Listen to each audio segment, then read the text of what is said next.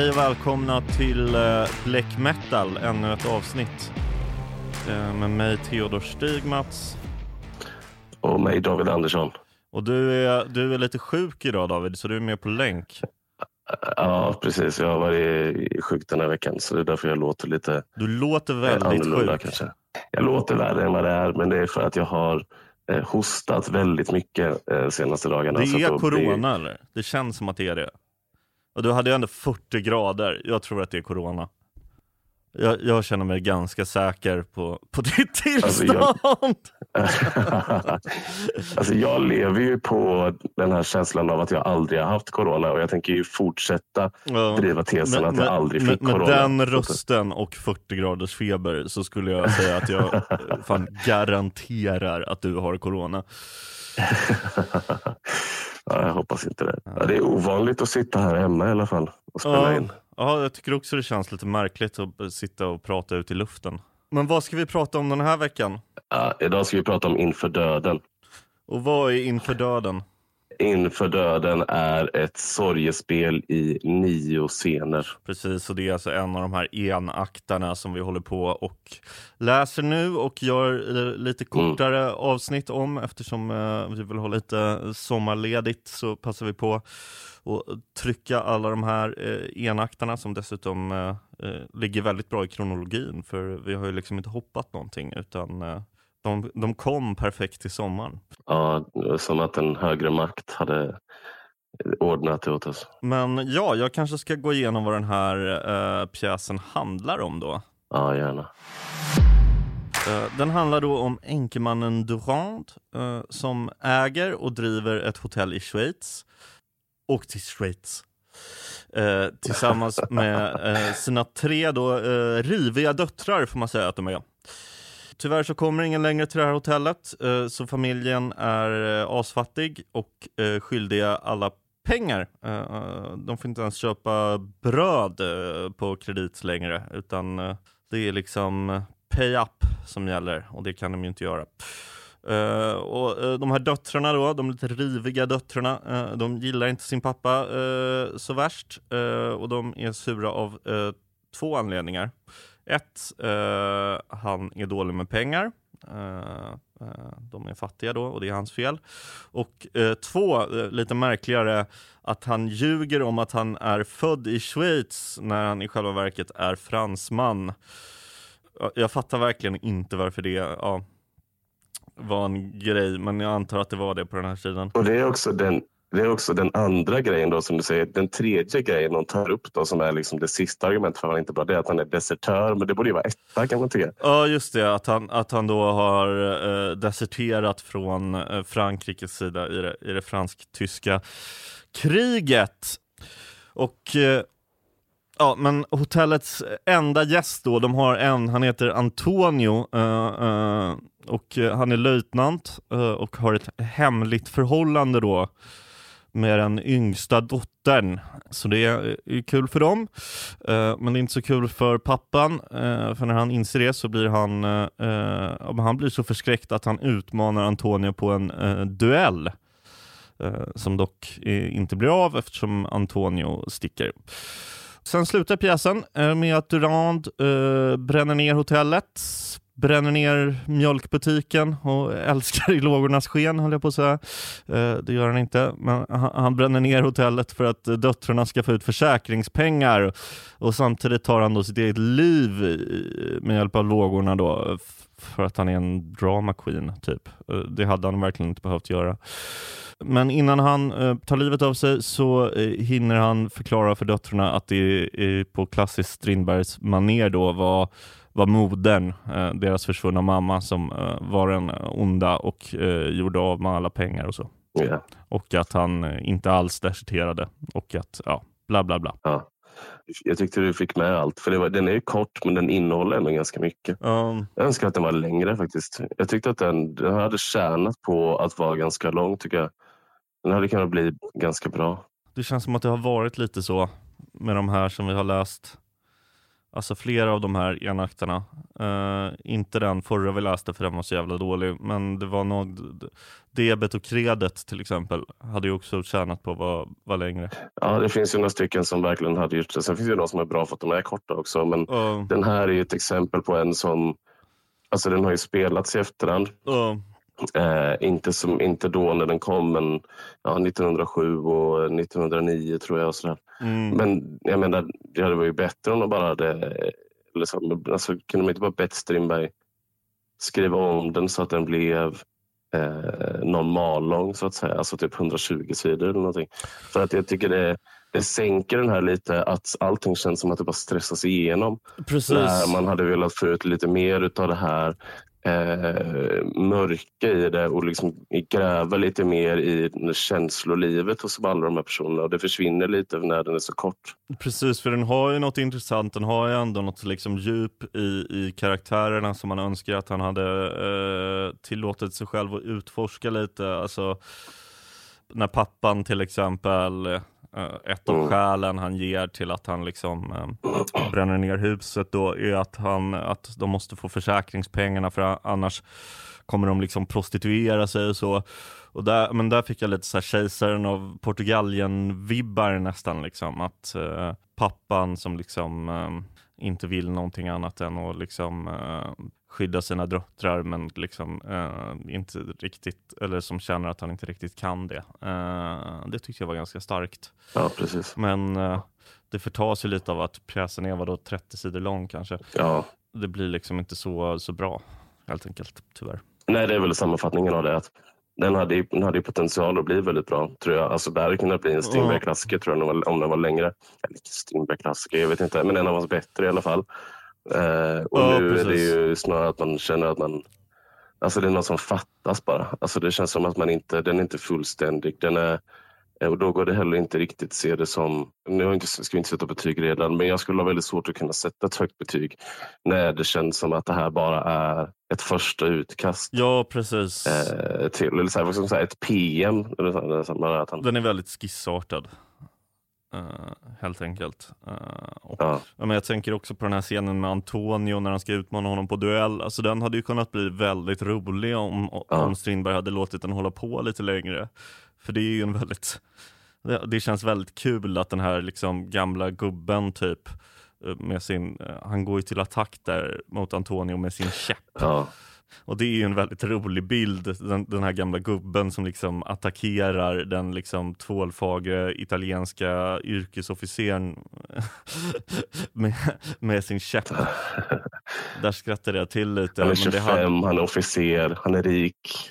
Alltså, jag spelar inte rik någon roll kanske, men han är liksom... Ja, precis. Men man kan ju liksom se sin farsa i den situationen. Men det tyckte jag var en av de sakerna som jag tyckte var väldigt bra med den här, som inte hade behövt göras så mycket längre i alla fall. Eller gjorde själva den scenen kanske. Men det var snyggt hur de fick med det här att de precis hade haft det här samtalet där farsan sitter och pratar om att där det kommit någon annan familj, någon amerikansk familj, och sonen där hade börjat limma på Therese då, yngsta dottern. Just det. Och då hade han blivit väldigt arg och sa, nästa gång det händer då ska jag bli farsa och inte en hotellägare i den situationen. Och sen Antonio svarar inte. Precis. Och sen nästa scen så står Antonio och kysser Therese och farsan kommer in, och det är då liksom, det tyckte jag ändå var väldigt snyggt faktiskt. Och så, alltså när den här amerikanska familjen var på besök så lät ju liksom huvudpersonen det hända så att säga. Han sa ingenting då. Precis. Och, ja.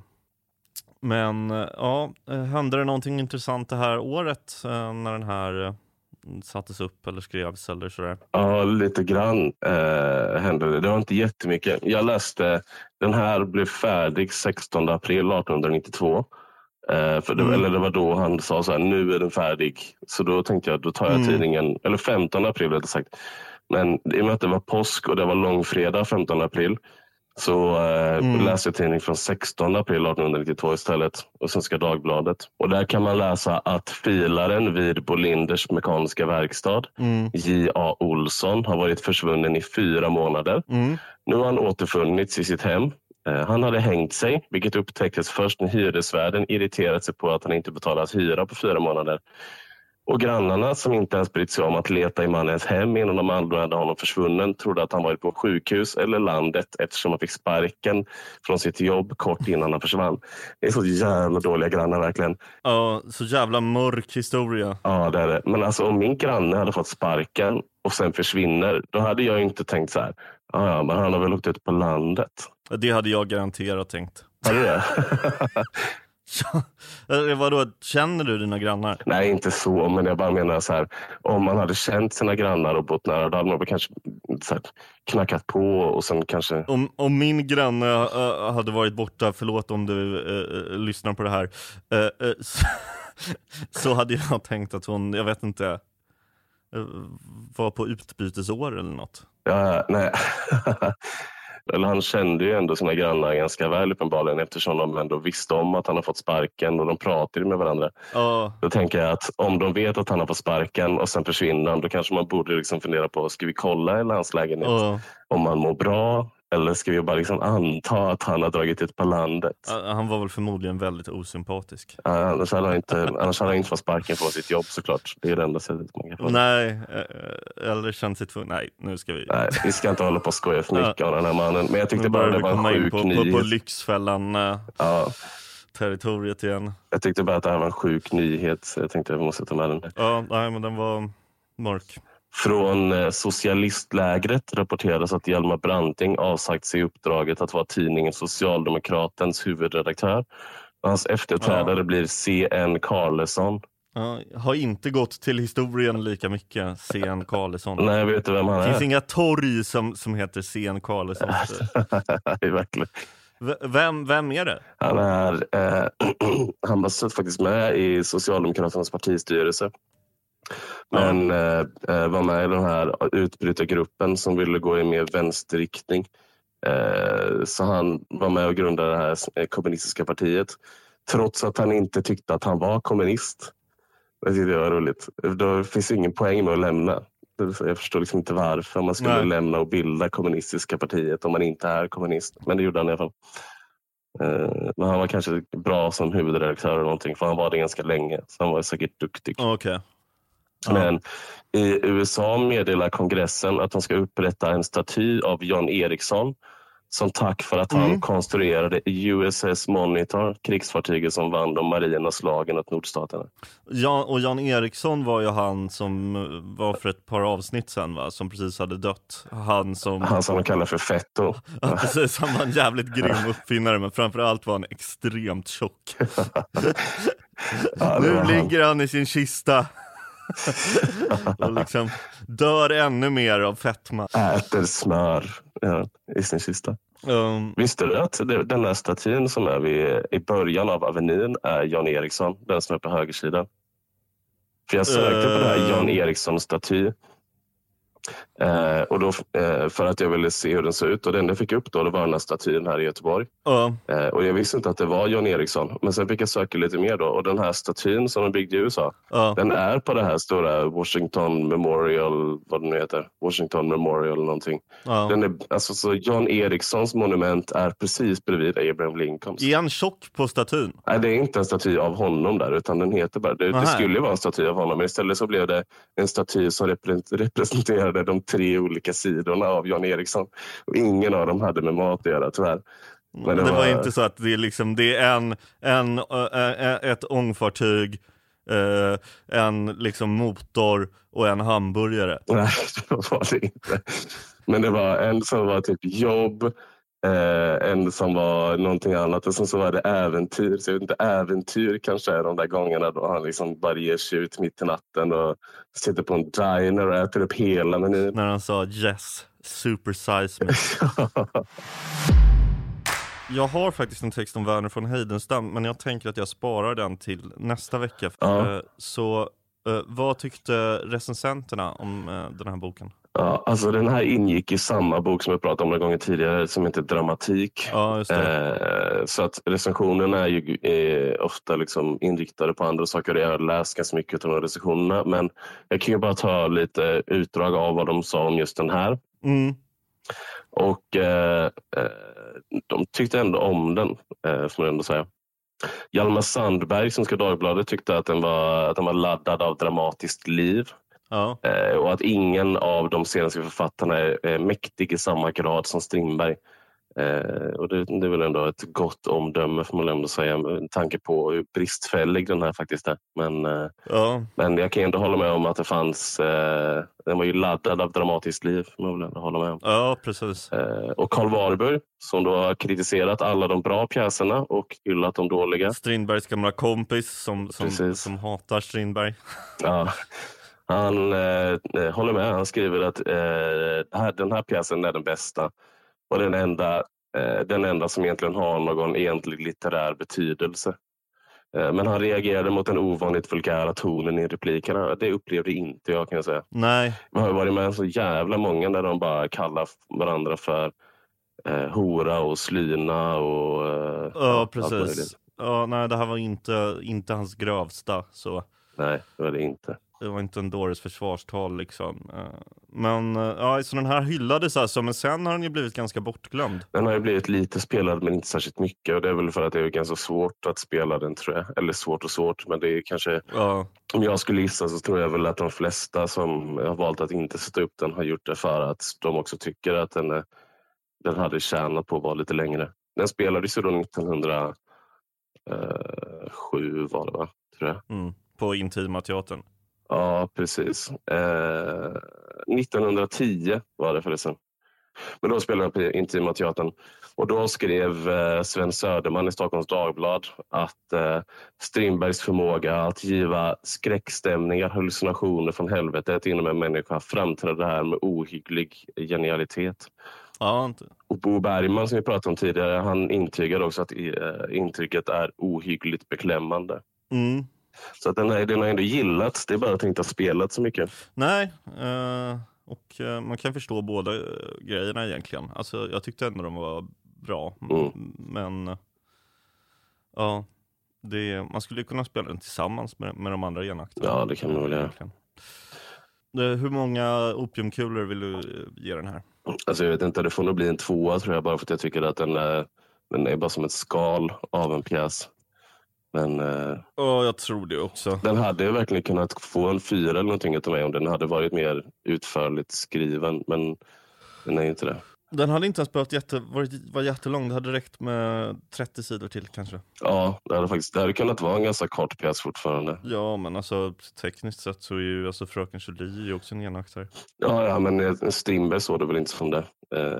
Jag tror att de tog ganska mycket. De tog väl betydligt fler pauser på den tiden. Jag var med i det. Ja. Men ska vi säga hej då och tacka för det här avsnittet då kanske? Ja, krya på dig, hörru. Tack så mycket. Och till våra kära lyssnare, tack så mycket för att ni lyssnar. Jag hoppas ni har en underbar sommar och ge oss gärna ett betyg på iTunes, Spotify. Ja, jättegärna. Eller så. Det hade varit asschysst. Ja, det hade det varit. Vi blir så glada verkligen. Och det betyder mycket för podden och gör så att fler lyssnar på podden. Vilket ju är kul. Yeah. Grymt, tack så mycket. Hej då. Hej då. Thank you for listening to this Polpo original. You've been amazing.